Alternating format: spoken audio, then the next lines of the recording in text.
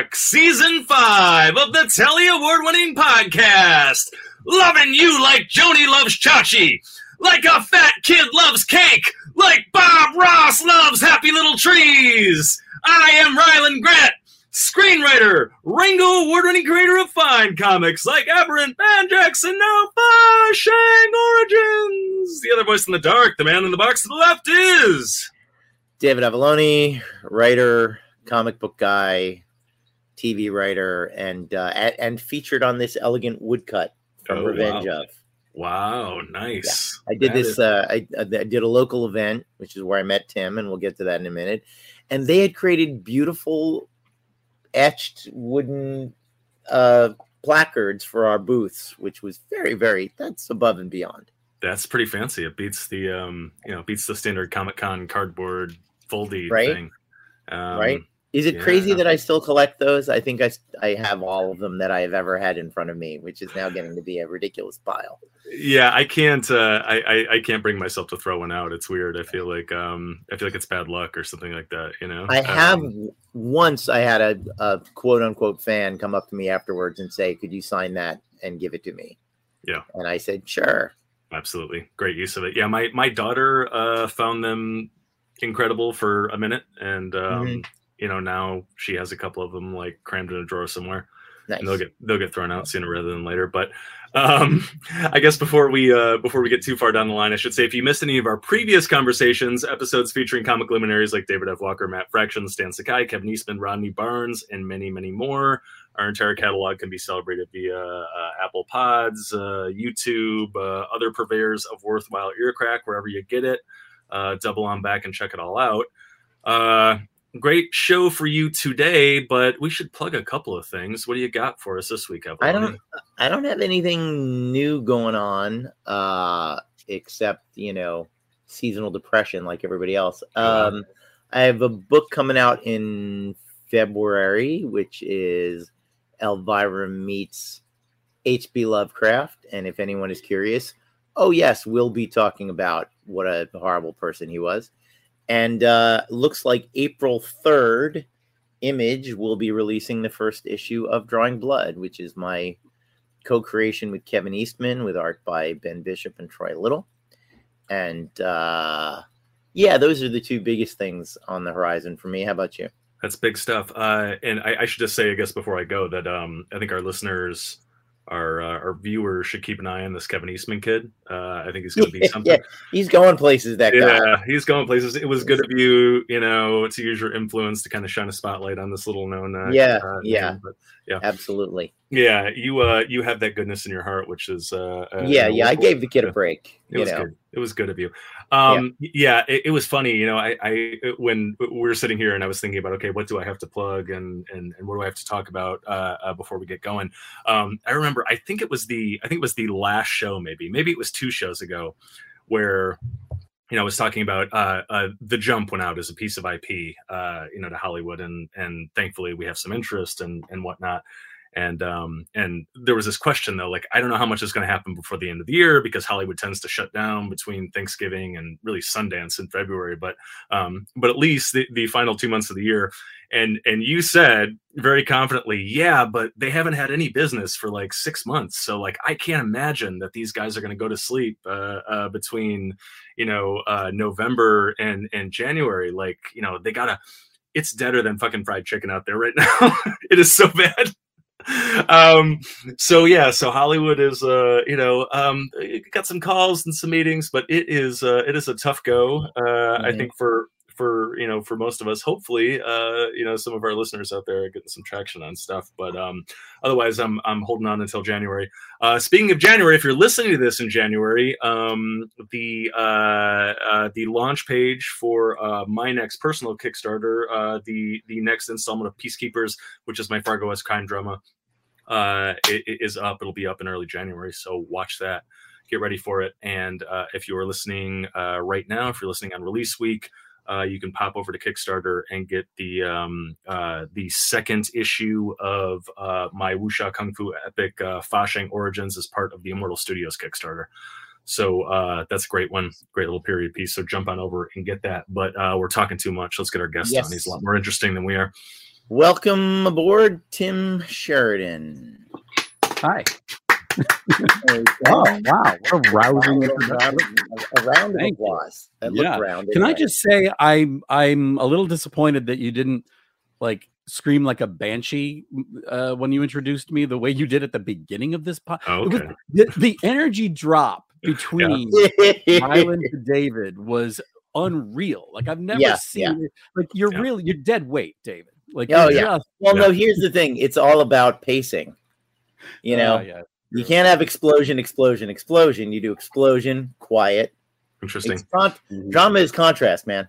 I am here to provide the low energy contrast. Yeah, I ran cross country in high school to get just now. Oh, okay. To get in shape for wrestling, and it wasn't really a distance runner, but did it anyway.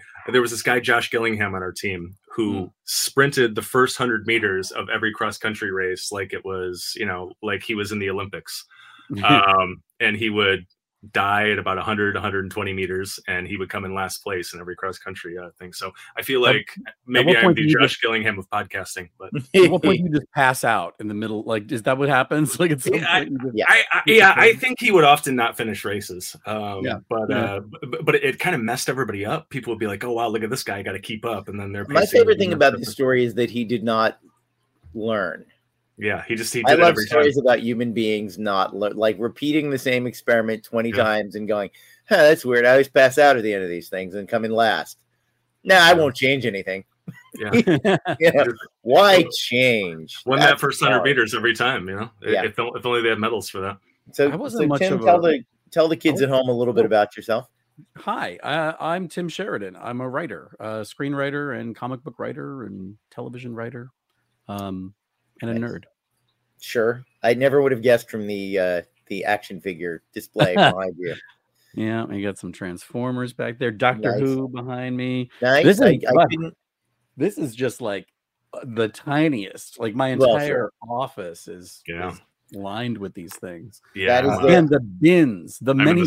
There we go. Yeah, I'm in the same boat also. So many. My action figures aren't quite as prominently displayed, but my place is a little more my place is a little more Addams Family home than a comic book store. It's just it's a little more. We've got my wife's cabinet of curiosities. There's some things, but so Tim and we met at the aforementioned Revenge of, and I think Tim, you said hello because you saw that I had the Elvira stuff. Yeah. And we bonded over the fact that we have both written Elvira. Tim wrote Elvira for Knott's Berry Farm. Yeah. Let me tell you. So what happened was my best friend is a guy named Teddy Biaselli. And he works at Great Netflix. name. No. And he started working with Cassandra Peterson, who, Elvira, Mistress of the Dark, as people who I think listen to this podcast should know by now. He was working with her on, I think it was on when they did the reality competition show, the Search for the Next Elvira or something. Yes. They needed somebody to help like write bumpers or something for it. And he got a mutual friend of ours was a executive on the show who knew that Teddy was a lifelong Elvira fan and it was a great writer and could get her voice perfectly. And he came in and he did. Maybe I'm telling the story wrong, by the way.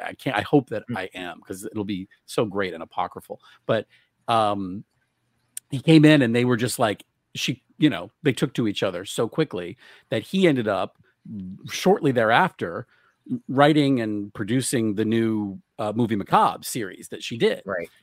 The two of them together, they became thick as thieves, and then came along the opportunity to bring her show back after a long hiatus to Knott's Scary Farm, the theme park, Knott's Berry Farm here in Southern California, which she had done for a while, but I don't think had done since 2001 or something like that. And he was, he's a busy executive with a day job, but he called me in and said, "Hey, let's do this together." And we wrote her show that where she came back to Knott's, and we had the best time. I just absolutely loved loved working with her, loved meeting Yeah, her. she's delightful. And it's a funny thing, you think about that she could make money doing TV shows and she can make money doing other things, but having done a deep dive on her autobiography recently, the thing that you really never can get away from with her is she is a showgirl. And as much as she likes the money with other things and the creative work with other things and the exposure of other things, there is a part of her soul, I think, this is just my own, where like coming out on a stage with a live audience and wowing them from a stage, like her first idol was Anne Margaret. And, I think, the world is full of people who are like, I want to grow up to be X, Y, or Z. I think she nailed the being Anne Margaret of it all. You know what I mean?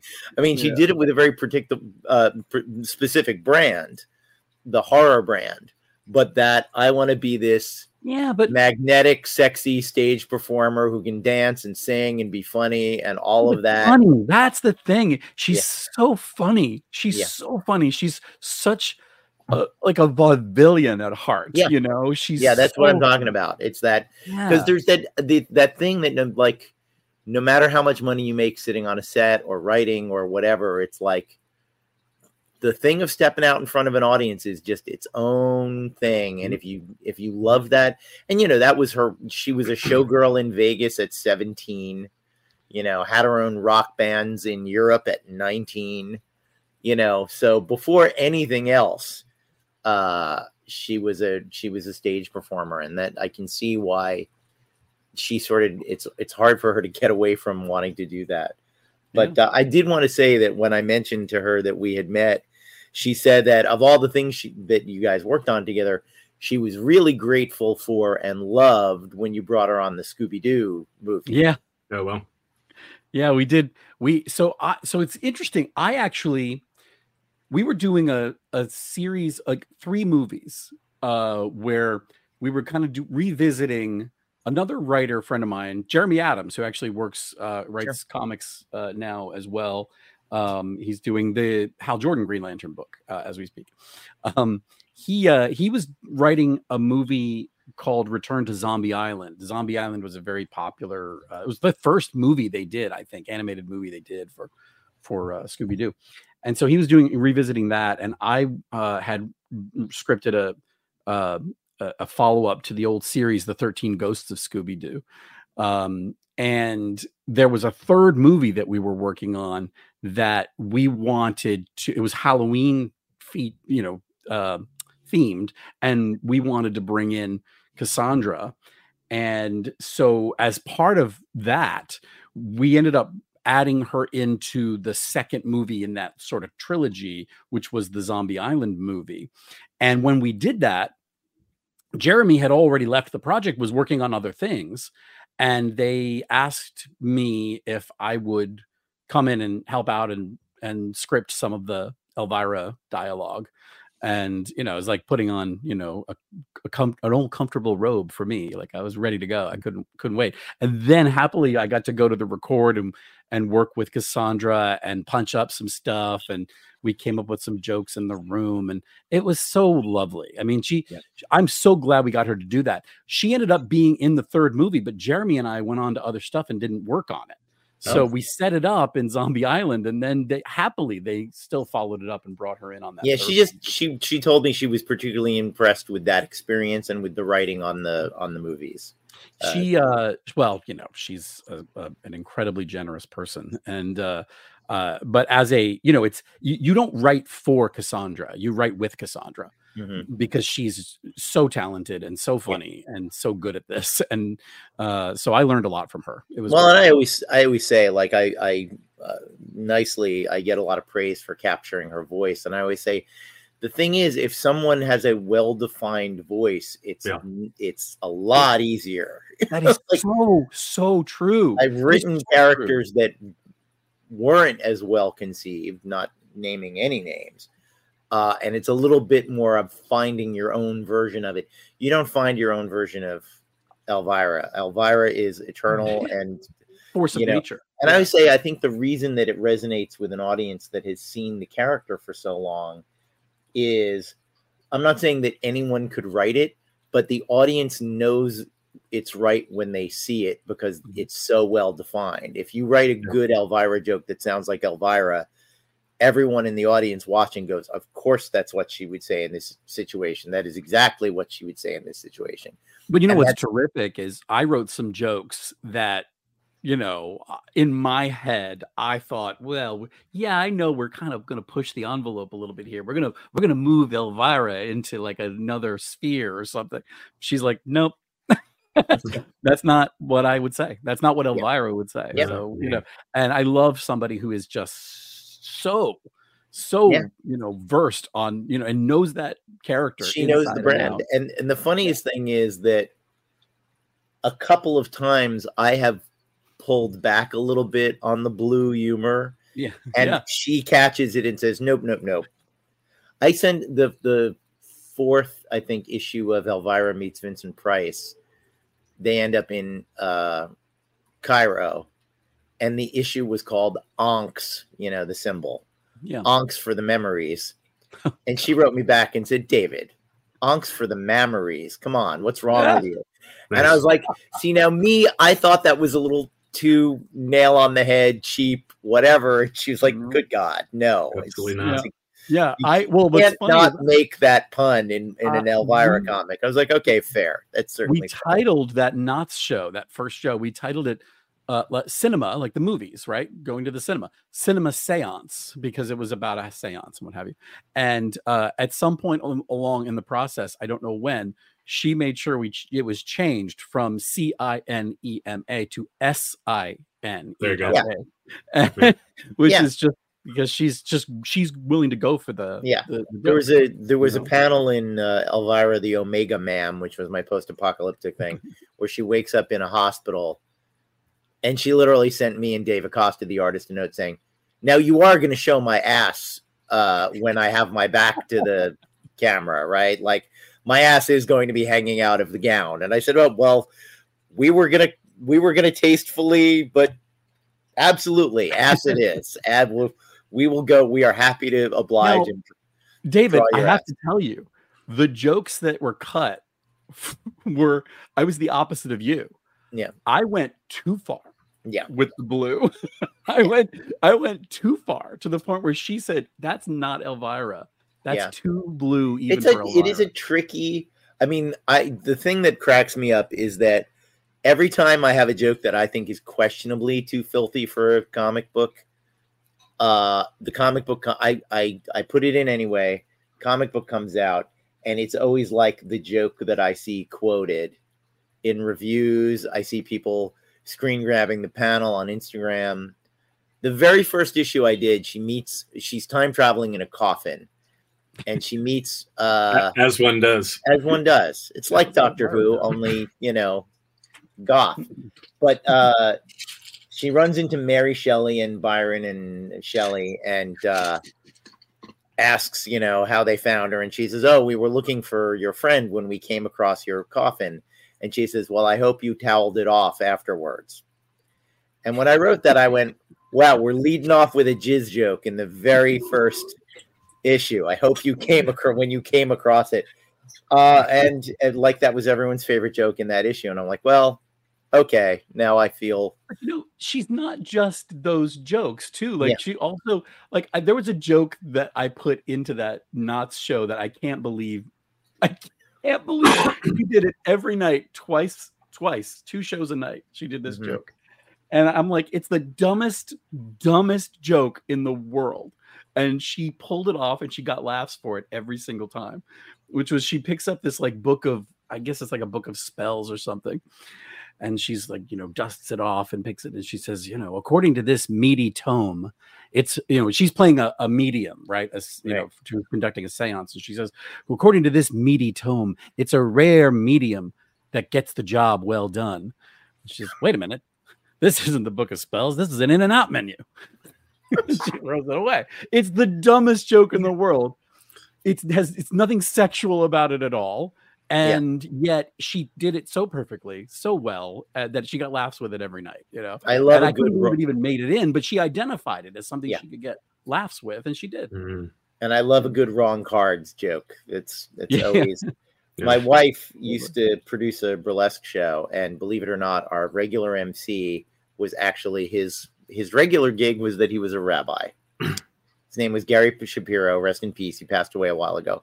But every once in a while, we'd have a show that would fall on a high holy day, or on a Friday night, and he was unable to do it, and I would step in for him. And I would always start the show with a PA would run up to me and say, "Here are Gary's cards for tonight's burlesque show." And I would say, "Baruch Atoya," no, I would read some Hebrew off of some cards, and they'll go, well, it's good to know that Gary is in Beverly Hills somewhere doing a bunch of pussy jokes for some blue hairs in the pews, because he's got the burlesque cards. But yeah, we love the wrong cards joke. I wish, because of the topic of our show, we should talk about, how did you get into the comic book side of the industry? Oh man, absolute right place at the right time. First of all, I grew up as a comic book fan nerd. I wasn't like a comic book guy, where I had to have everything. I was reading, 75 titles and, collecting everything. But I was a DC kid. Assuredly. But more than that, I was a cartoon kid. And in the 80s, there were lots of, great, like Spider-Man and His Amazing Friends was foundational for me. But I was really a Transformers, G.I. Joe. Like, that's why my love of toys sort of endured. Sure. But I got into Batman when I was a kid. And I was also really into Star Trek.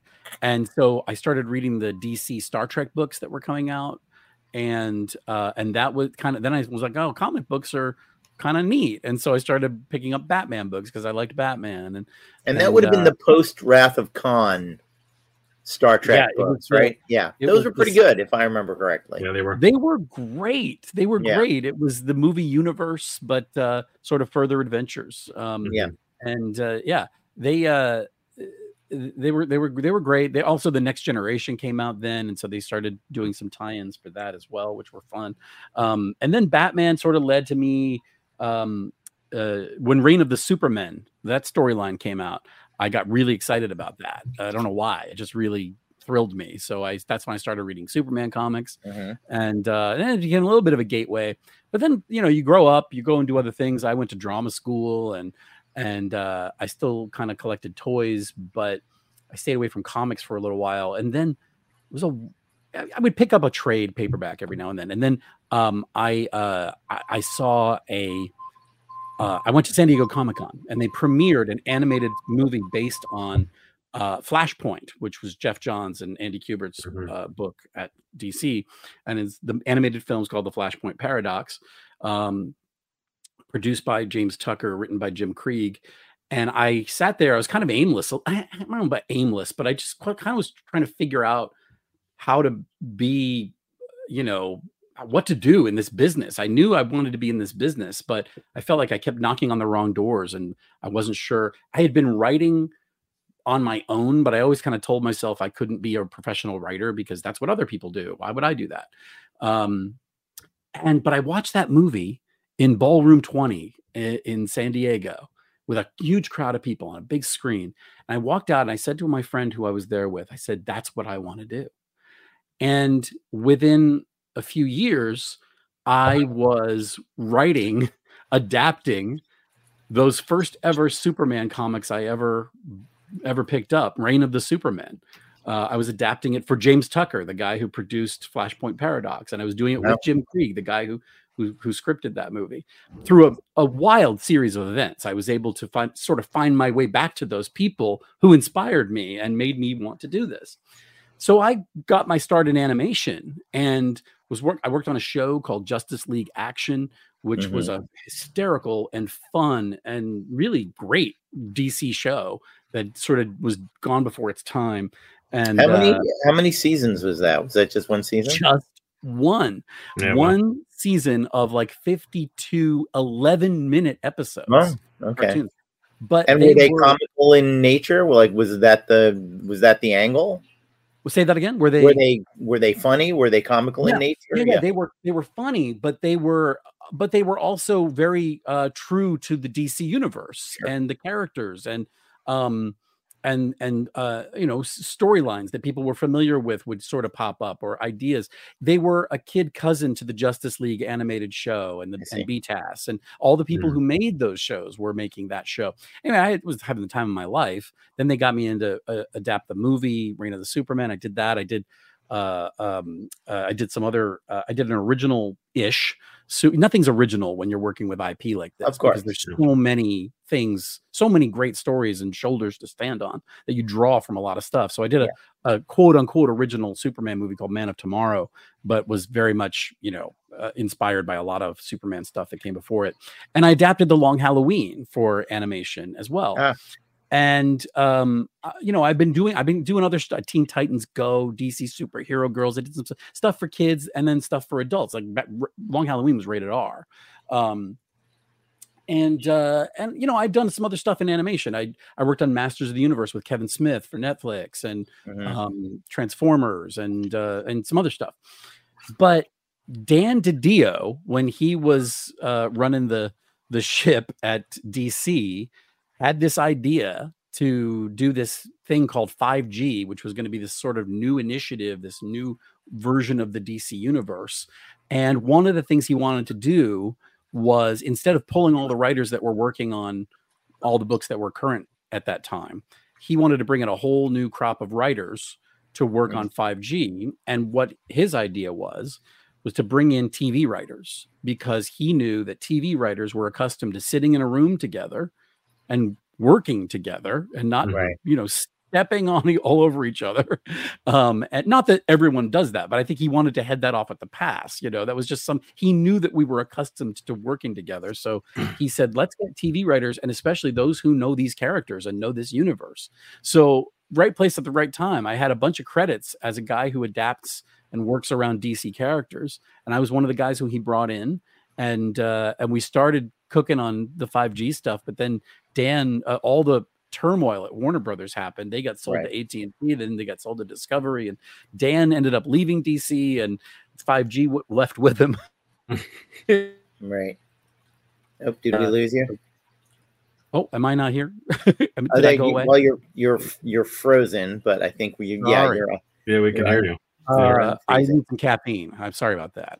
So okay, I had a little stroke there. So 5G goes away, but you're still 5G goes away, and then they offered another book to me, and I jumped at the chance because I wanted so much to write comics, and but I didn't know what I was doing at all. I had no idea how completely different writing comics is from writing television or even animation.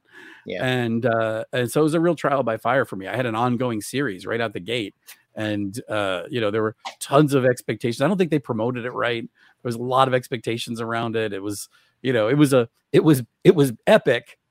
I'll say that. But and it's great, and I'm proud of it. But I think ultimately what was that first series? Teen Titans Academy. Okay. And it was this idea where the old New Teen Titans crew from Marv Wolfman and George Perez sort of came back and became ran a school to sort of train the next generation of sidekicks, and then bring up the next group of Titans, and so that was that. I think a lot of people thought they were going to get a story just about the new Teen Titans characters from back in the day. And, they were, unfortunately, there was a whole crop of, unfortunately for some readers, but fortunately for me, there was a whole crop of new students that new heroes that I created for the book. And we followed a lot of their stuff. And, but it was great. I'm really proud of it. Like I said, DC was in such turmoil that I went through 5 editors over the course of 15 issues.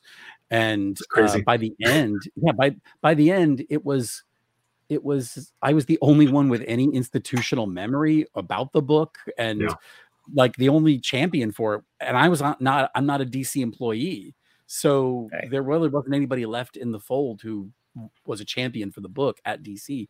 So when they had to sort of pare back the line, I was, last in, first out. So I was only going to do 12 issues. They asked me to stay on and do 15, and I did. And then we ended that. Then I ended up doing Flashpoint Beyond, the Flashpoint sequel with Jeff Johns, who I had never met. But we pitched him, Jeremy Adams and I pitched him an idea, and he said, I want to do this with you, but let's throw out that idea. You guys can keep that. Let's come up with a whole new one, just us. And so we did. Like, the three of us came up with a whole new story together. Mm-hmm. And we worked together hilariously, like you do in a writer's room, the way Dan envisioned. Jeremy and Jeff and I sat in his office with gigantic whiteboards in front of us and broke a story and figured out the characters and the voices and the dialogue and everything. And we'd kind of go off and script parts of it and then share it with each other. And, it was a real great collaboration. And that's what led to the book that I'm doing now, which is, Jeff called me one day and said, I think you should be writing a Golden Age Alan Scott Green Lantern story in the 1940s, because now we know that he was a closeted gay man during that period. I think you have something to say about that. I bet you've got a story. And I was like, I don't know about that. And had another writer established that before you came along? Yeah. Oh, okay. Yeah, it happened first. The Earth 2 version happened 10 or 12 years ago. And then a few years ago, James Tynion had Alan Scott in the main universe come out of the closet to his kids. And that was like an Infinite Frontier 0. Right. And so, but they hadn't done anything with it. Like they had him come out of the closet, but he had sort of guested in other people's books here and there. Alan Scott hasn't had his own title in 75 years. Yeah, that's one of the things, my outsider view of the quote unquote controversy, it seemed all pegged to you as the creator of this, and I hadn't realized that it had been previously established. And this is one of those things that you see a lot in dire nerddom, of like, when someone tells you they're really upset about what they've done to Alan Scott. I'm like, you barely knew Alan Scott existed a week ago, man. You cannot tell me there are diehard Alan Scott fans who are deeply involved, not simply in him as a character, but in his very important heterosexuality. That just and I have to say, not to be stereotypical in any way, but when I first saw, before we had met, when I first saw the solicitations for that book, I was like, Alan Scott gay? Yeah, it tracks. I was like, it's actually not a stretch. His hair is very beautiful. They did it. I think that's why they did it, because it kind of did track a little bit, especially if you're telling a story about someone who stayed in the closet during a period of time when it was smart to stay in the closet for some reasons, and who was wrestling with something like that his whole life, who had never had the kind of relationships that you think of. It was certainly not like a Lois Lane Clark Kent type of relationship, not even a Batman Catwoman type of relationship. His relationships were very strange and strained. And I think that some people looked at that and thought, this could be a guy who comes out of the closet later in life, which is real. It happens all the time. Your friends, your neighbors, your parents, your uncles, they come out of the closet later in life, and you've had no idea that and they had kids and they had a life, and you don't scream retcon in their face, that it's just a new layer to the character. Well, it's funny. I was thinking about who Alan Scott reminds me of, and it's another guy named Scott. It's Randolph Scott. Another tall, handsome blonde who was very gay and very much in the closet. And, there are today people who will argue with you that he wasn't, but I'm like, the man lived with Cary Grant for 5 years. Like, when they were both millionaires, they shared a house. Have you seen the trailers for that new Cary Grant show that, Archie or something like that? Yeah, I don't know who's playing. I didn't notice who's playing Randolph Scott in it. I watched a little behind. I don't think he's in it because I watched a little behind it's later. Yeah. Well, I watched a little behind the scenes on it, and they were talking to Diane Cannon, like just interviewing her, And they asked her, well, what about these rumors that he was gay? And she said, I never saw anything like that. I don't know what they're talking about. And she's a producer on the show. Right. And I thought, oh, so this show is going to be about heterosexual Cary Grant, which is a really bold take. Interesting. Well, I mean, in terms of Isaacs looks incredible, though. By the way, he looks incredible. Yes, he looks incredible. He looks like he's. I think he's a very underrated actor, actually. Yeah. Oh, yeah. And a very nice guy. I met him at a con once. There's that phenomenon of a lot of cons separate the comics people from the Hollywood people, and you'll have Marv Wolfman treated like he's less important than a guy who had 3 lines on an episode of Star Trek 45 years ago. And it's like, that's sad. And sometimes they combine them. And I was at a con where we were all in the same green room, and he was very friendly and very, Frodo, not so much, by the way. But Jason Isaacs was really great. But yeah, I mean, and I think, Diane Cannon is coming from the point of view of someone who was in a marriage with him and had sex with him. So obviously she had a child with him. Yeah. So obviously she believes a certain thing about him. And I've seen people come back and try to retcon his relationship with Randolph Scott is really, they were best friends and roommates. And I'm like, come on, man.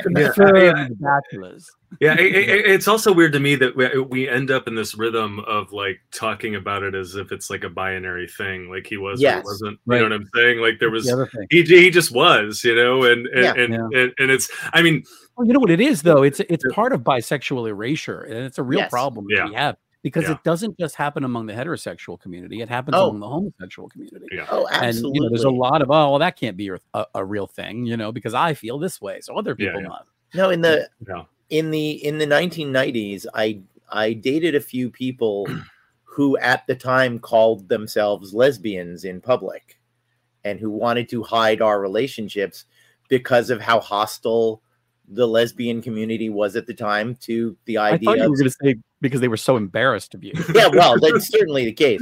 I don't let him tell people that we're podcasting partners. So yes. We would rather tell everyone they were hated lesbians than that they were dating you. Yeah, pretty much. But within that community, there was hostility to the idea of, every once in a while I like to date a dude.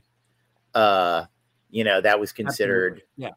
The expression gold star lesbian doesn't exist because everyone is cool with bisexuality.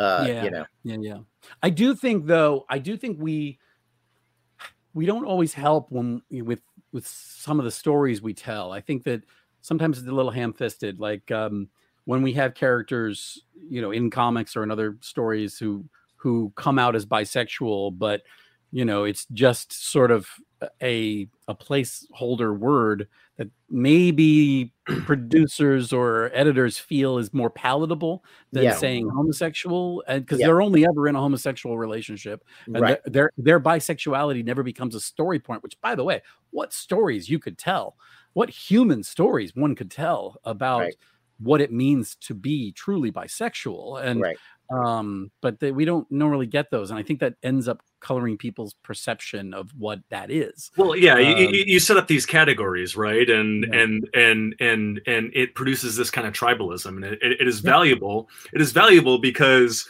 okay, you're this person, you identify as gay, let's say, and you have had to fight your entire life. Well, you find all these other people like you who have had to fight. Let's get together and fight together, and that's great, right? But what it can also do is, this person doesn't quite fit into this category, so they're over here. Are we against them? I mean, this tribalism kind of happens naturally, and then you have these people who maybe just don't feel at home in any of these tidy categories that we've made, and that's very dangerous, right? You also get this hilarious thing where people on the conservative side of things are like, no one was gay 50 years ago, no one was bisexual, no one was asexual, no one was trans. It's like, no, you just oppressed them so hard they didn't let you know. Like that, it's not.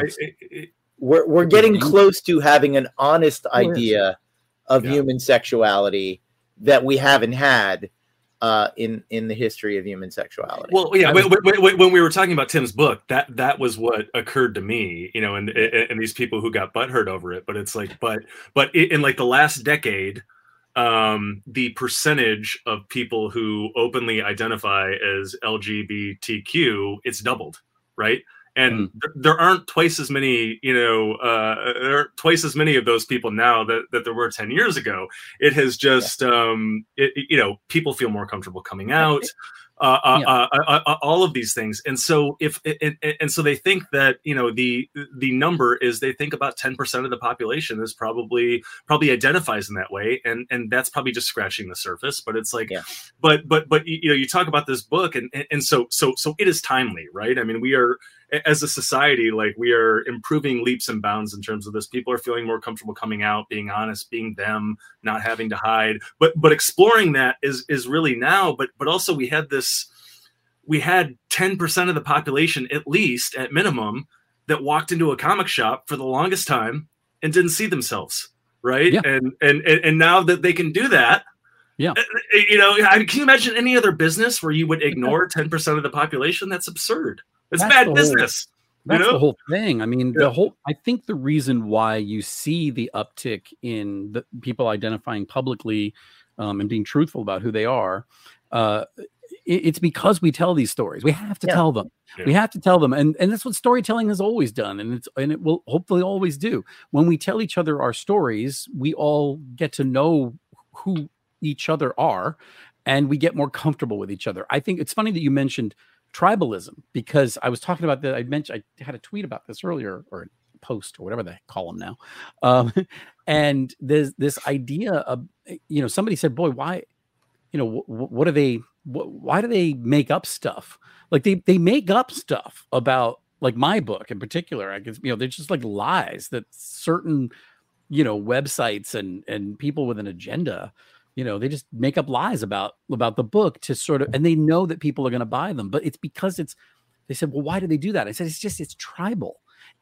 They see themselves as being in a tribe, and they see me and people like me and Alan as being in a different tribe than them. I think we're in the same tribe, but they don't see it that way. And they're scared of that. And the way that they deal with their fear is by striking at us, by trying to diminish us, and thereby winning, because it's tribal, it's teams. They want their team to win. And when they don't have anything they can weaponize against you, they have to make stuff up. And they're happy to do it, especially in the age of social media, when people don't ever click on the article. They just read the headline.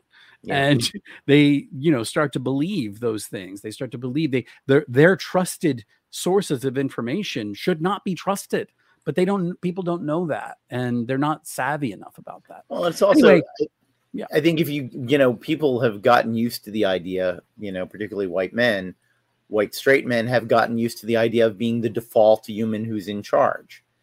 And simply the existence of, and also I think there's this knowledge of how they treated everybody else.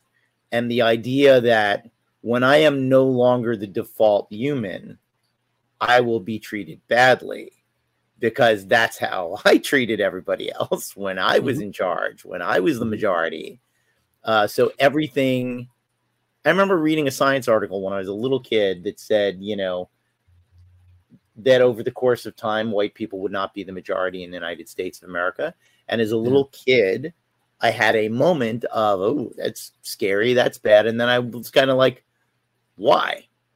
You know, like, have you, a black person, ever done anything bad to you? Have you, like, do you have a problem with this? Is this? And I was like, no, it's actually just that thing of, like, it is comfortable being the top of the food chain, and it is uncomfortable thinking that the top of the food chain might move and you might be victimized like the way you've seen other people victimized. And I think there's a weird confession in it of, like, I don't want to be treated like some gay was treated under the gay regime. It's like, maybe the problem is how gays are treated then. Like, maybe the problem isn't who's in charge. The problem is your treatment of the rest of humanity. Let me tell you, I think that the upside to all of this, it certainly, all the rats scurry out when you put out something like this Alan Scott book, which, look, undeniably, his sexuality in 1941 and 1930s and 1941 is an inextricable part of his identity. And this is a story about identity. It's about when your secret identity has a secret identity. So we have to go there, and we have to talk about some of the things that we're talking about. And some of it starts in the darkness, because we're going to have to, it's the Green Lantern story. He's going to end up moving into the light and becoming a beacon to shine that light for the rest of the world and the universe and the multiverse. But one of the great privileges is not just, shining a light and all those rats scurrying out, which we've seen, but I was saying to someone today that, actually I said it to my husband yesterday. I said, it's sort of like writing this story is a little bit like, and this is going to get real nerdy. It's sort of like running Cerebro when you're Professor X, because it's like it's like I'm shining this beacon to identify and reach out to my people. Yeah, where my mutants at? Yeah. And there's so many wonderful, wonderful people of every, color of the rainbow, who, and when I say that, I don't just mean LGBTQIA plus people. I mean, a lot of heterosexual allies as well, people coming out of the woodwork and celebrating the story that we're telling. And it means so much to me that we're reaching those folks. It's just nice to have. All I care about, I'm not here to change people's views about anything political. I'm not here with I'm not being an activist. I just am telling a story about a guy, and I'm trying to be as honest and truthful as I can in telling that story. And in the end, as storytellers, I think the best sort of reward we get is when we find that we've reached out to someone and they've identified and felt seen and enjoyed what we've done on a level that's not just entertainment, but that enriches their life, even, in a little bit, even in a small way. That's been the real great blessing and benefit of doing it, And I'll take all the rats in the world if it means that I get to find my people. The thing about that is, yes, it's an LGBTQ plus story, whatever, but every human being's story, literally every human being's story, is a story of figuring out who you are and figuring out how to be true to that. So it is not exclusionary. It is not limited to superheroes are metaphors to begin with. Superman and Clark Kent is a thing about reconciling who you are inside with who you are outside. Like that has always been the story. And you can apply that to the psychological, spiritual growth of any human being. If it's well written, you don't have to be, it's the other sort of hetero male fan thing of like, well, I can't identify with this story because it's not about me. Right. It's like, I don't know. I identify with La Femme Nikita. Yeah. Well, like she's a hot, stringy lady who's addicted to heroin, but I still see parts of my journey in her self-actualization. Yeah. Well, I mean, for me, it's like the variables are different for me, but it's the same equation. I mean, I grew up in a housing project in Detroit. I had to figure out who I was. I had to realize that I could not be who I wanted to be there. I had to fight my way out. I had to find the place where I belonged. I had to make a new family, make new friends, all of that stuff. And that is a universal story. And whether you're gay, straight, whatever, like that is our story. And if you can tell that story in a really personal way, put yourself into it, and people see that, that's incredible. I mean, I think that I've been sober for 15 years. And one of the things that has helped me stay sober is listening to other people's stories. And when they tell their story, and sometimes I hear stories that on the surface have nothing you would think in common with my story. And yet I have never heard one that I didn't walk away thinking I'm just like them. They're just like me. Yeah. And so I think when you have the ability, the sensitivity to be able to listen to stories that aren't necessarily about you on the surface and find the things that you do relate to, I just think as a listener, as a viewer, as a reader, you're getting the best that comics and movies and TV have to offer. If you can do that, then you're using them right. But I will say this. I think that there is far too much importance put upon the idea of whether one can identify with a story personally. I think the stories are what they are. And you must accept that other people identify with the characters and the situations in a story. And therefore, that has value to you to hear it and to read it and to listen to it. Storytelling, there's this idea that storytelling needs to happen in an echo chamber, where it's just supposed to be confirmation bias all the time. It's the Dances with Wolves phenomenon. I will only be comfortable learning about the American Indian if you give me a white dude who's the main character and who solves everyone's problems and who everybody loves. And I can't just. We're going to make Killers of the Flower Moon, but we're going to cast two of the biggest movie stars in the world as the villains, and we're going to kind of center them because that's who we are and that's the movie we're making. And that's but that thing about seeing your own story and stories that are nothing like yours, not to overshare, but I had a horrifically abusive relationship with an employer that I had not admitted to myself was an abusive relationship. And I was Cassandra, literally, it was Cassandra. No, it wasn't Cassandra. and I was reading that Ronan Farrow article about Weinstein and all of the excuses the women were making for Weinstein, the victims, all of the things they were saying about, well, it was kind of my fault because I put myself in this situation and I volunteered to do this and I didn't say no and all this. It broke me because I was like, wow, all of those rationalizations sound really, really fucking familiar. And even though the situation is not the same, it is in some ways reversed. I was abused by an employer. That is now a thing I know about myself. I did not know that before I read this issue because I bought the rationalizations. The rationalizations were it was hearing another person say them where I went, oh, but you were abused, so therefore I, who use these same rationalizations, I was abused. Well, and I think that's what I'm saying too, is that, there is just no requirement to go into listening to a story that, but you have to on the surface identify with everything about that story. And so therefore we should listen to them. But the thing is, I'm here to tell you, if you pay attention and listen to those stories, you will, David, just like you just exemplified, you will find that there are pieces that you do respond to and that you do identify with. And if you don't, you're not looking, because we're talking about two people falling in love. Who has not experienced that? I love this person, no matter who it is, and I desperately want them to love me, and they're not for this reason or whatever. Or I want to be accepted by my parents, by my boss, by my sister, by this new group of people. These are universal human things, and if you're not identifying with them, you might be a sociopath.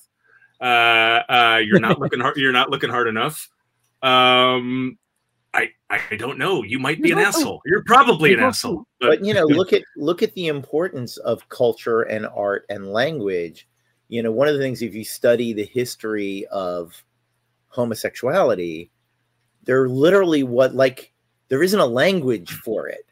There's not an acceptable framework for I'm a man, I'm in love with another man. This may seem like a strange movie to bring up in this context, but The Wild Bunch is a movie about Ernest Borgnine, who is in love with William Holden, who is unaware of it. And William Holden is obsessed with his ex-partner, Robert Ryan. And that relationship isn't romantic. That's friendship.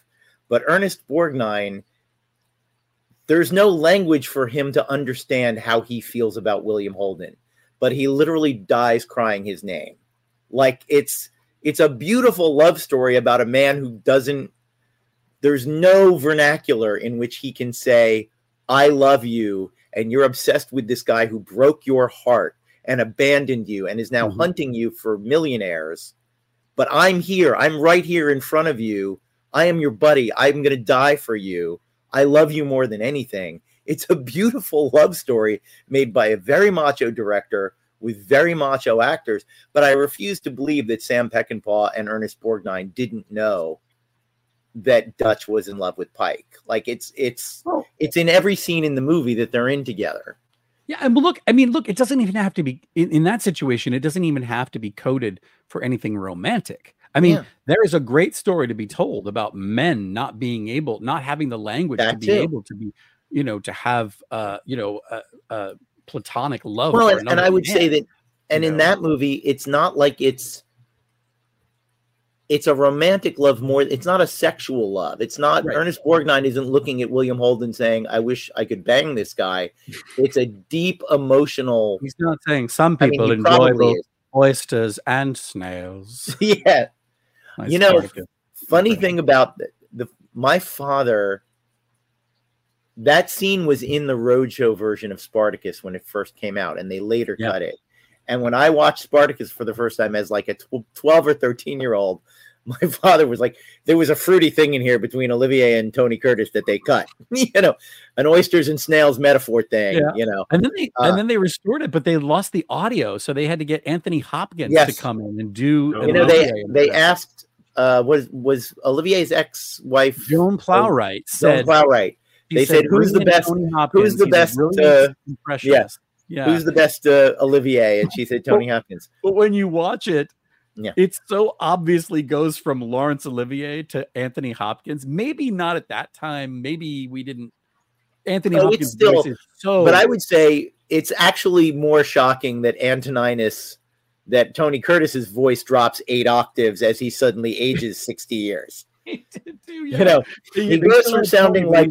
And I love you, Spartacus, as I have never loved a man before too. I thought they got Kathleen. I like oysters and snails. I could have sworn they brought in Kathleen Turner and not Tony. Yeah, it's just funny that the Tony Curtis voicing himself is a little more awkward than the Anthony.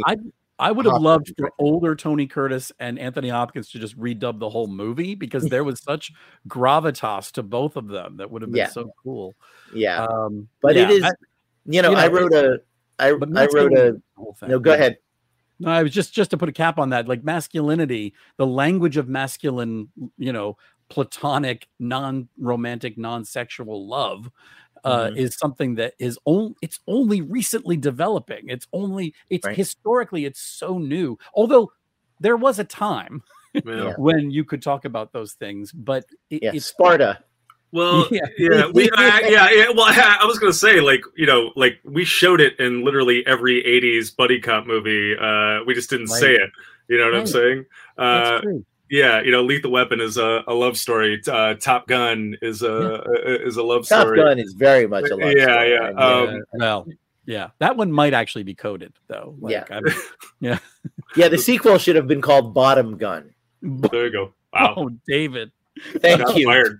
Thank you. Good evening. That's it. That's brand new, by the way. That's not. I haven't been saving that one up. That just. I think when we're editing this section of the podcast, we should have Kenny Loggins playing with the boys. Just kind of fade in. Yeah.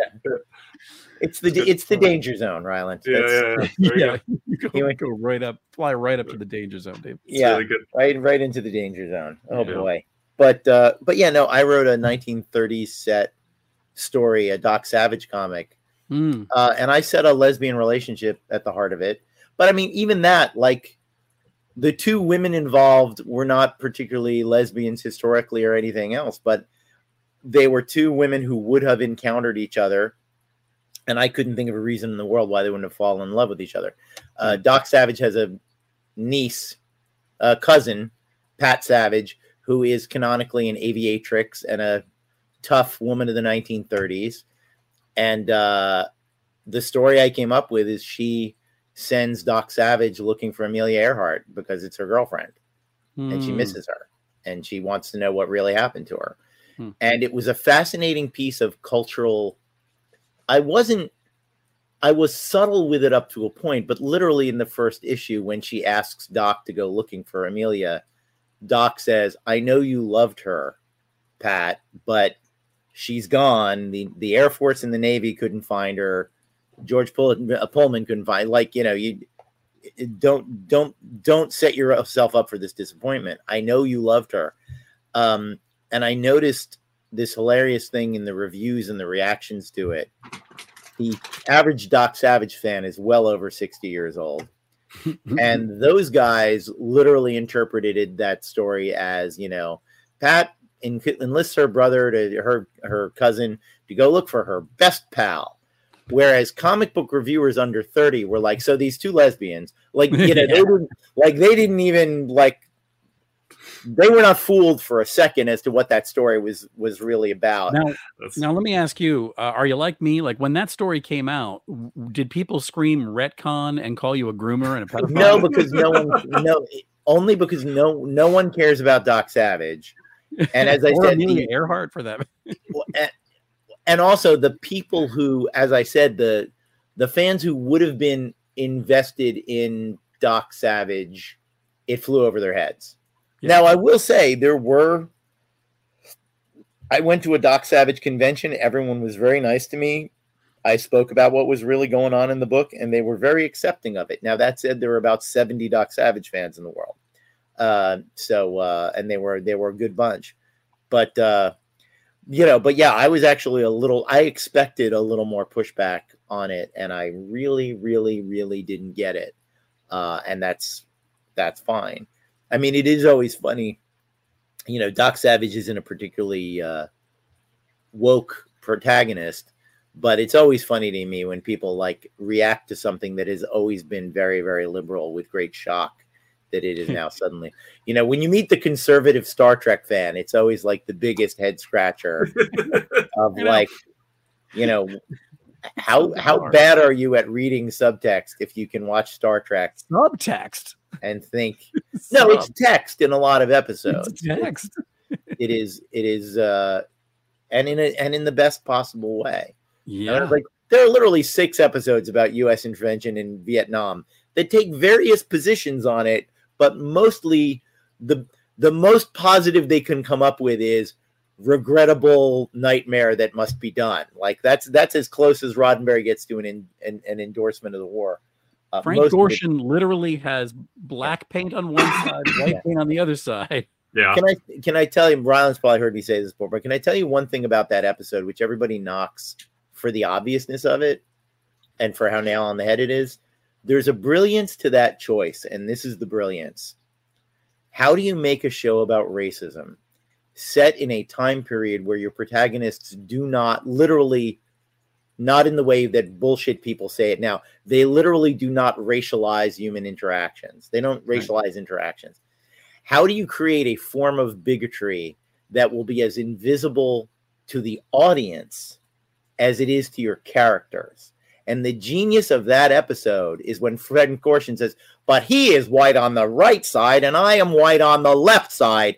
And the whole audience and Captain Kirk goes, oh, yeah. Yeah.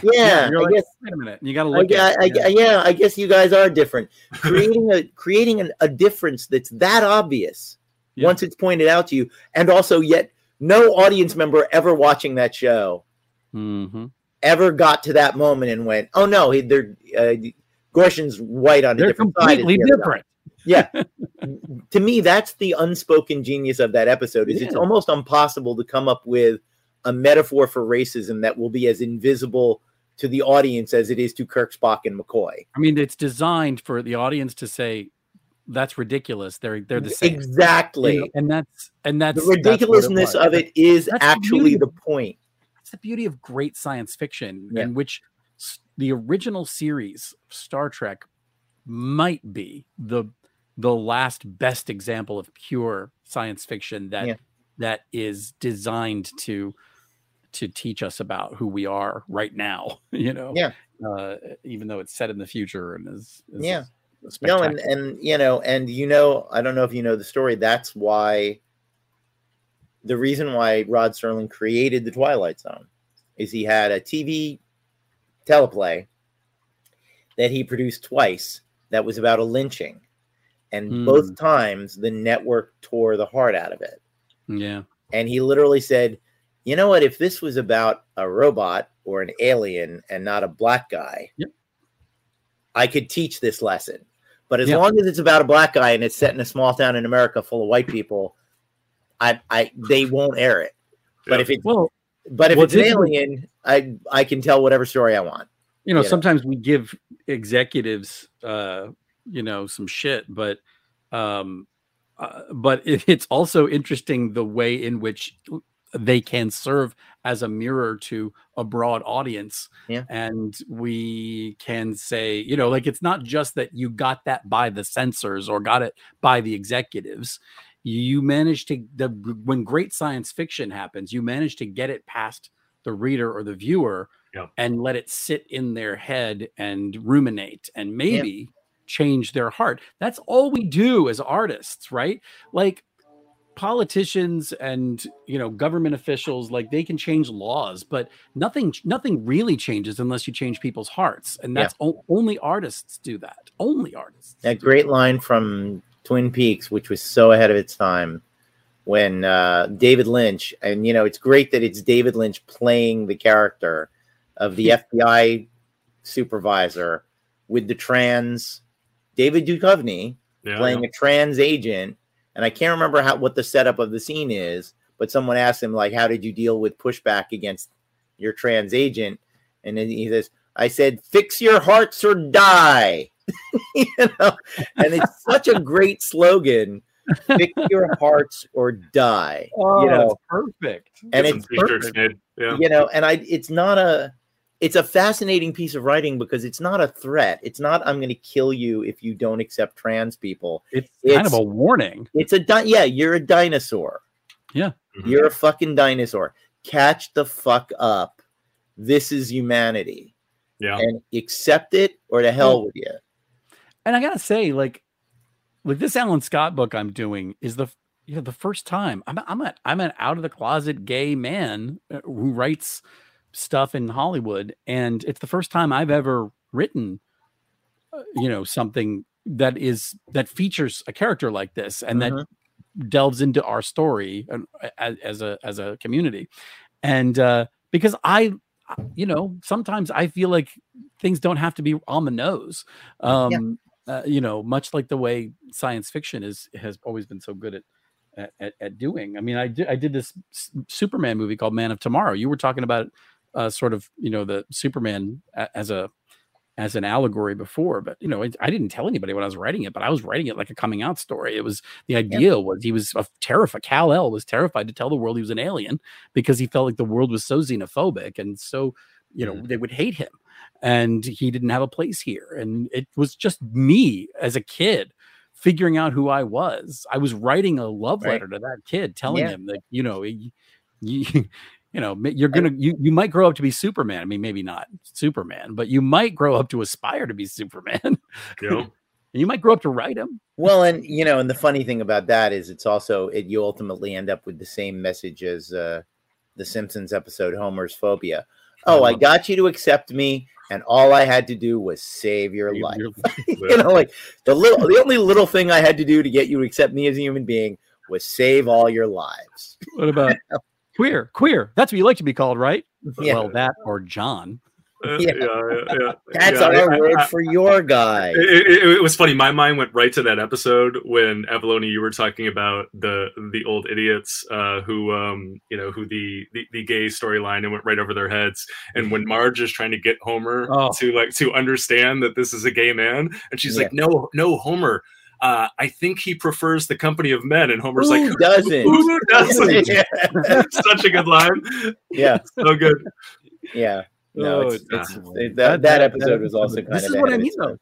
That episode, I think, at the time when that episode was on network primetime television, did more to change people's perceptions and change their hearts than changing the law necessarily would. And also, like Will and Grace. Will and Grace did more for LGBTQ rights than a stack of government officials and politicians can claim to have done. Because for years, here we were in your living room. We were your friends, and we were not threatening to you, and we were just like everybody else, and we made you laugh, just like everybody else. And that's why anyone can be as open or closed about their personal life as they like, but there's the point where you go, think about how much good it would do the world if Tom Cruise came out of the closet. Well, yeah, you know what I mean. I mean, obviously there's other complicating things with him. Yeah, I don't know if we want. But his enormous popularity as a quote unquote macho movie star, that's better than Mel Gibson coming out as an anti-Semite. I mean, as things were hiding from the public go. But it's the thing about the Ellen and the Rosie of it all is they were in suburban white ladies' living rooms, and they were their best pal. Mm-hmm. And that radical, a generation of old middle-aged white ladies got kind of like, oh, I don't hate Ellen, so therefore, but a lot, but both of them, oh, in the fullness of time, not great. It was, that's just part of the territory. We when we are open and honest, and we tell our stories, and we are who we are, and we tell the truth, it helps, but then also it helps to further radicalize some of the people who want so desperately to own us and to win. But that's the price of progress. Sometimes, we have to, that's why we must be ever vigilant. Well, and Avalone hinted at this, where it's like, I mean, these guys are losing. You know what I'm saying? This is a losing fight. These are the last gasps. And when do you fight the hardest and the dirtiest? That's when you are close to death, when you are close to losing. It's pretty close to the metaphor they have chosen for themselves. But the world is getting blacker, browner, gayer, everything. This is a losing battle. Go ahead. Sorry. Well, you know what it is? It's not even that the world is getting blacker, browner, and gayer. It's that people are being who they are unapologetically, right? And totally fair. Even if it was the color of your skin, you still were segregated, or in some cases segregated yourself and ghettoized yourself from the a society that you knew was dangerous to you. And I always talk about the great ridiculous privilege I experience as a white man. I get to walk into lots of rooms that people whose diversity is on their skin and on their face, they don't necessarily get that great privilege. And it's something if I'm aware of it, then I think we all need to sort of be aware of it. Yeah. Well, there's also this privilege of living where we live, because we can be who we want to be, and I to a much bigger degree than we can, let's say, where I came from, or Middle America, or whatever. You know what I'm saying? Like You're right. Right. However, yes.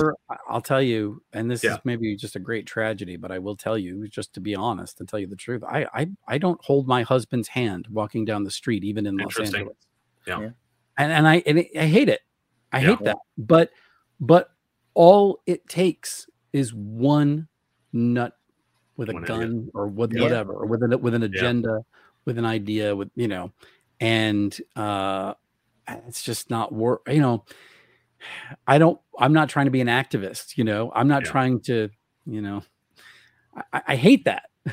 But I can't, we don't share a kiss in public at the mall when we're shopping for Christmas, because people are, even in Southern California, there are people who, even in Southern California, people will yell at you for wearing a mask. Yeah. That happened. Happened. Yeah. It's happening now.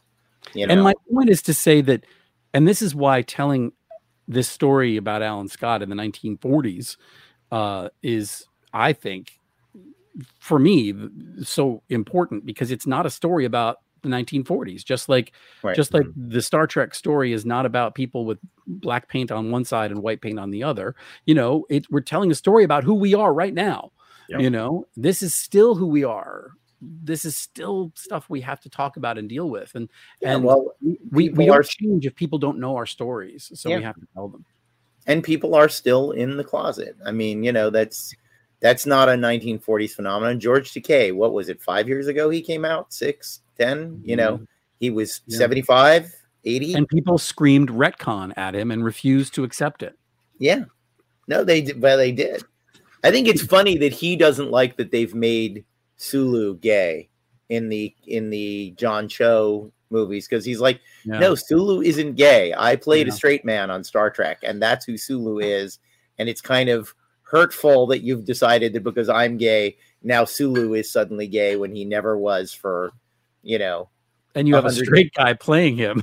Yeah, I know. That's the other.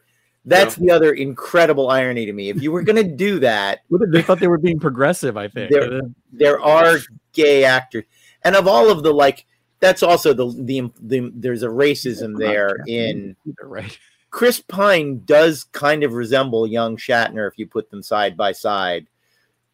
Keith Urban surprisingly is able to make himself look like DeForest Kelly.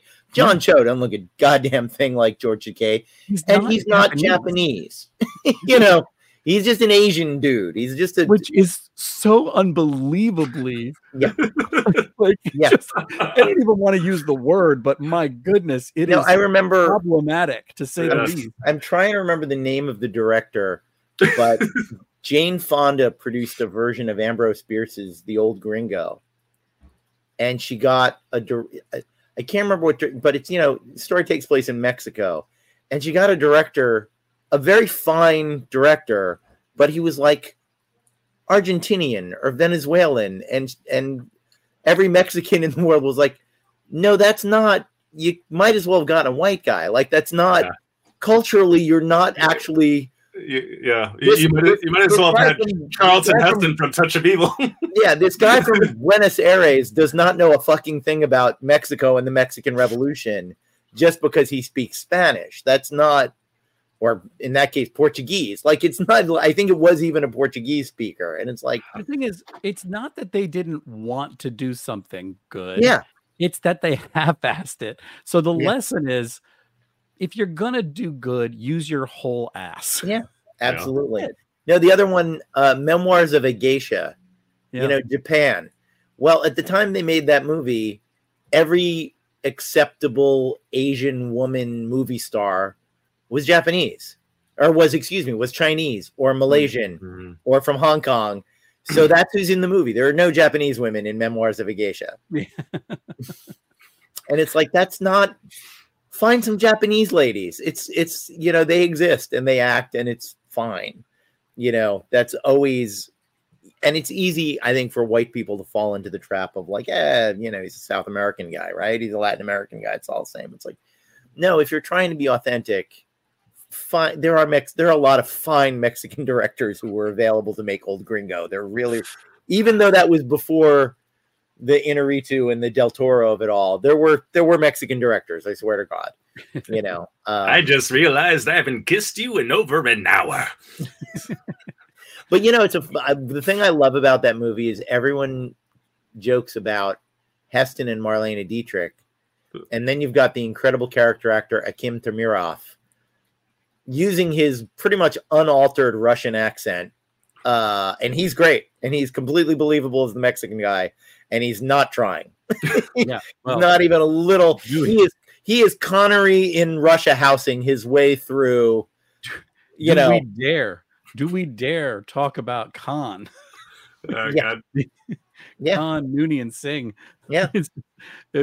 Who, by the way, then what on earth did we do in those movies then? You know, it's like, it's one thing for the Mexican, you know, actor to play the Indian man, right? But then you know, then because the Kelvin thing happened, now he's suddenly a British guy. Yeah. I don't understand how that changed him It doesn't make sense. Worst. If you worked hard to make sure that you had a black actress as Uhura, and they had a Puerto Rican about an Asian actress as sewer, Uhura. but exactly, that's true too. Yeah, but still, yeah, it's true. They didn't really work that hard. Didn't. But to go with the white British guy, Yeah, really tough. Like it was a Really real tough. slap in the face.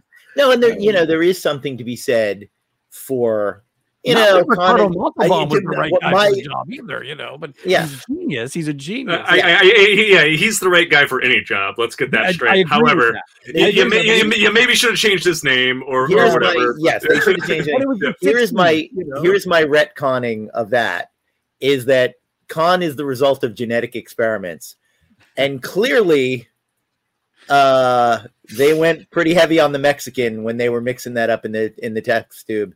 And ended up with an Indian guy who apparently is from, Guadalajara.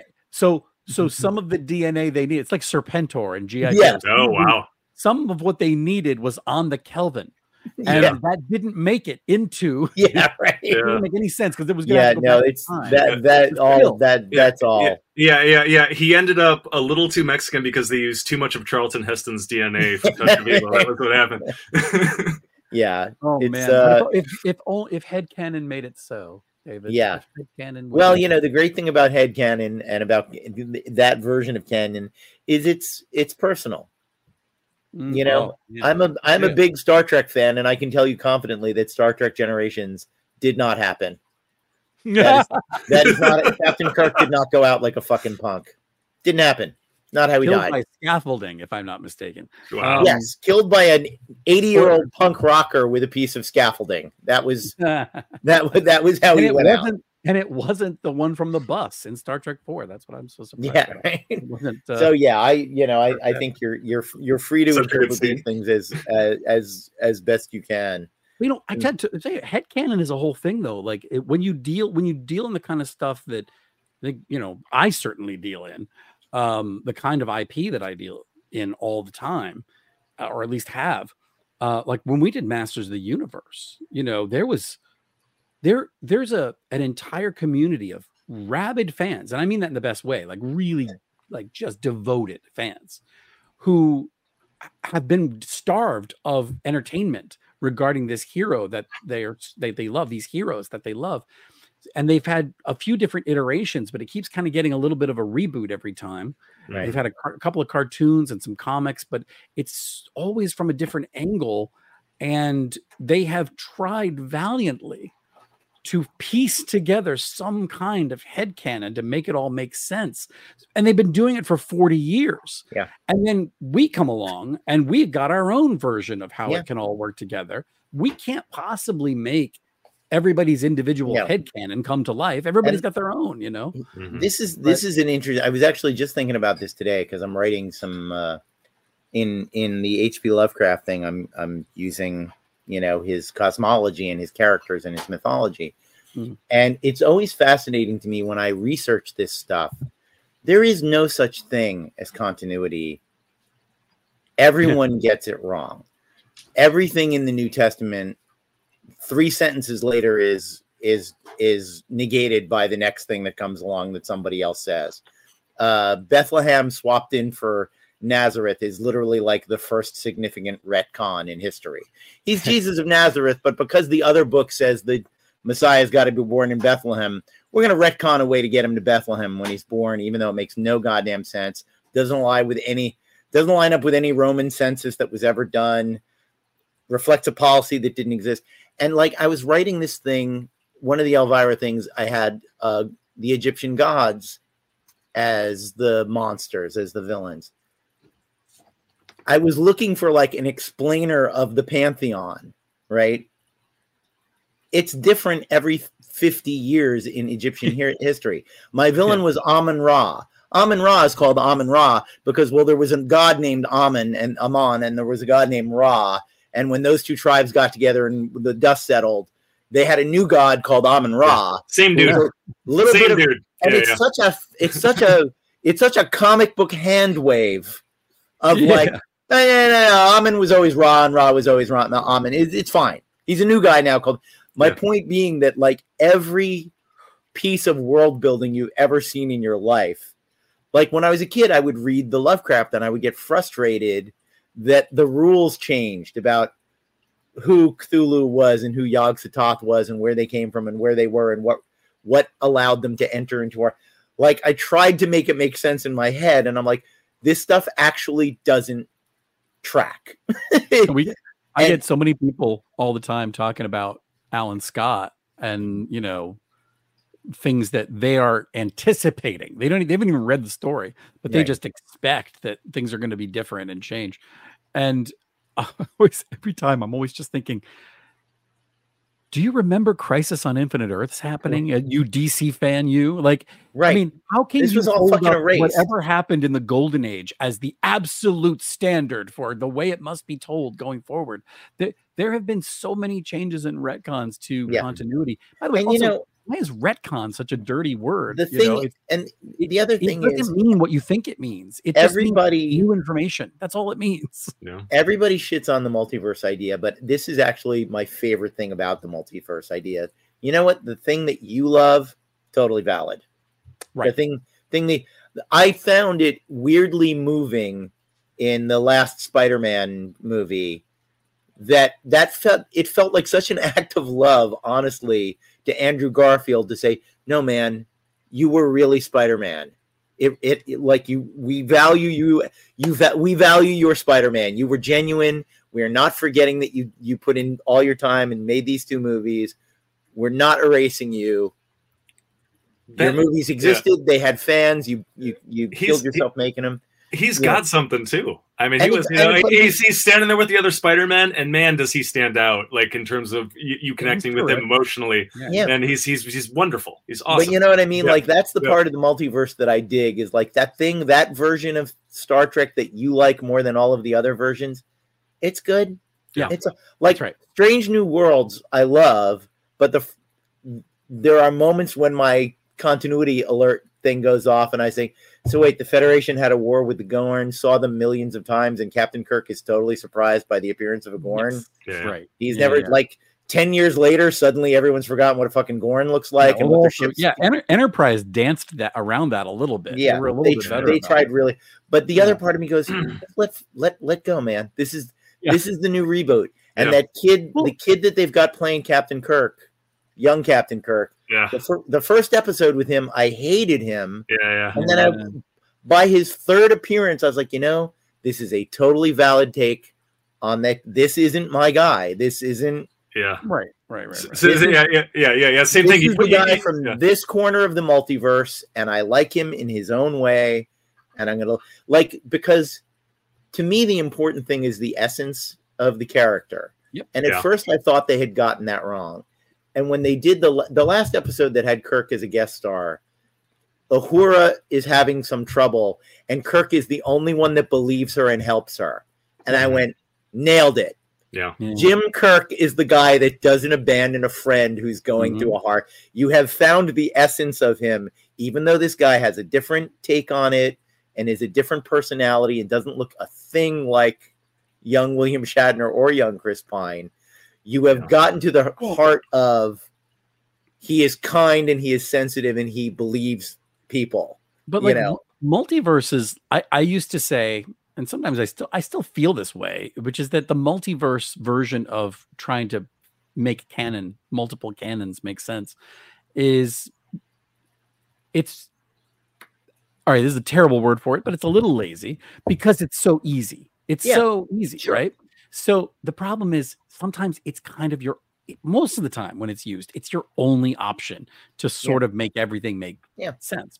So what I found was it became a great tool for me when I was promoting the Long Halloween movie, because look, when you're adapting a book, a 13-issue comic book series into films, you'll have fans who will say, I want a 1-for-1 adaptation, and they have no idea what that means. Yeah. And it's just not possible. Yeah. Comic books are not movies. They're just not the same thing. So some change is necessary. And some of it, you get to a point where you're like, well, we just have to make this change because it's better for the way that we're telling this story on screen.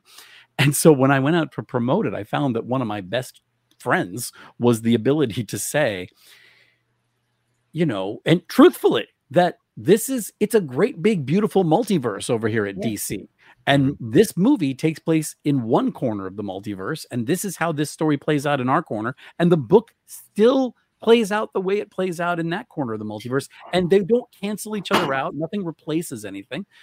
Watch the movie, enjoy it, and hopefully it'll inspire you to go back and read the book again, or read it for the first time. And you'll appreciate it on all kinds of other levels as well. So a multiverse can be very effective and useful, and can expand canon for us. And prior to the multiverse, this is how people told stories anyway. I mean, one of the things when people talk about how much they hate prequels and, it's all these canonical, all of these, it's IP.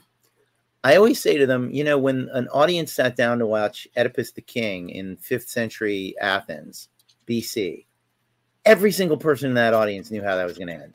Mm-hmm. Everyone. No one went, I wonder what's going to happen to this Oedipus guy. They all knew it. And is it the same as the legend that they heard? No, it's a multiverse. It's not exactly, the Sophocles is not the same as the Euripides. Like, everybody gets their own shot at it. The Trojan War is also how the Bible Agamemnon in the play Agamemnon is not the guy from the Homer novel.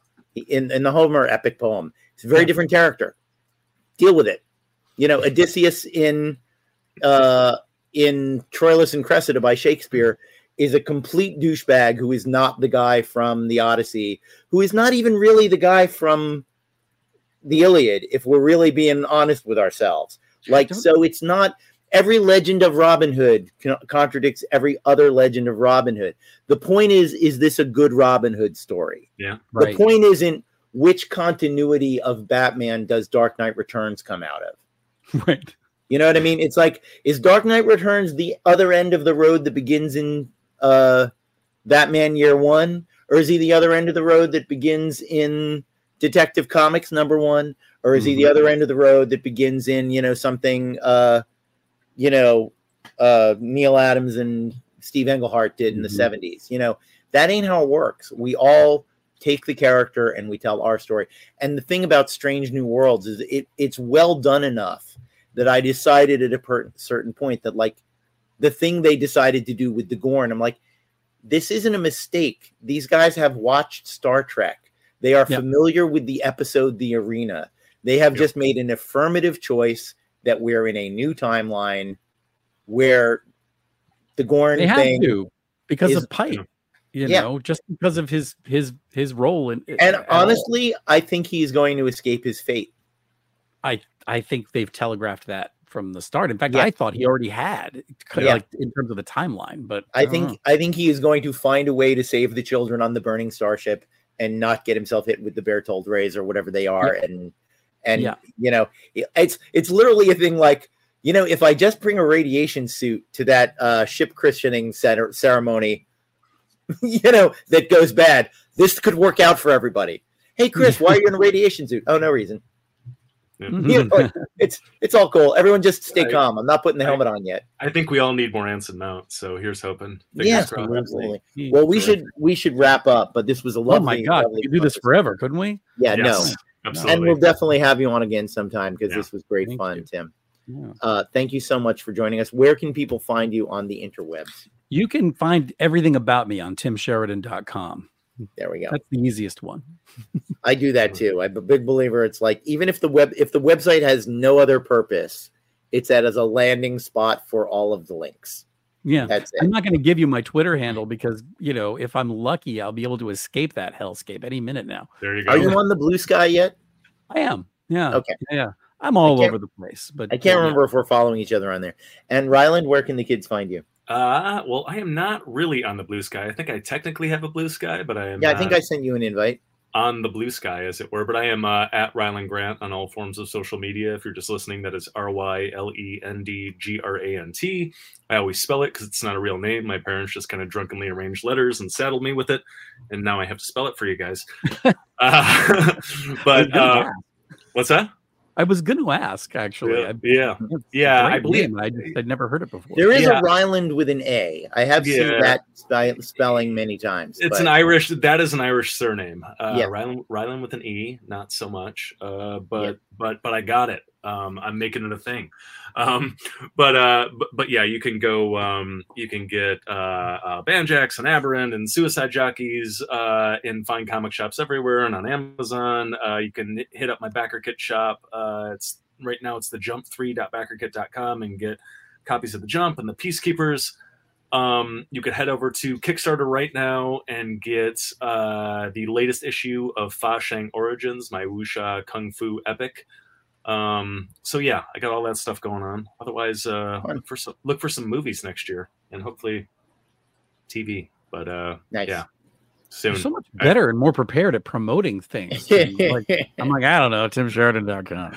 Yeah, we do this same bit every week. Yeah. So yeah. We're just kind of tired jerks. But I am very much like Tim Sheridan. I am just David Avalone freelance.com because GoDaddy sat on davidavalone.com and wanted me to pay a ridiculous amount of money for it. And I'm like, no, not going to happen. I just got TimSheridan.com this summer, finally, after 20 years. Nice. I've been trying to get it. I finally got it at a good price. David Avalone freelance was on my business card. It still is on my business cards forever. So like, I'm happy to keep using it. Yeah. And I own RylandGrant.com. I also secretly own DavidAvalone.com. I'm just waiting to get a fair price for it. So. Yeah. Waiting for me to be able to afford it. Sheridan.com too. Were you the guy that I was up against all these years?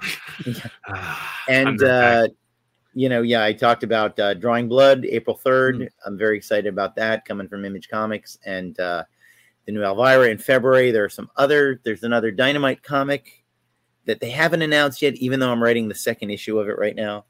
And also hopefully some movie stuff, but we'll talk about that as soon as I can talk about it.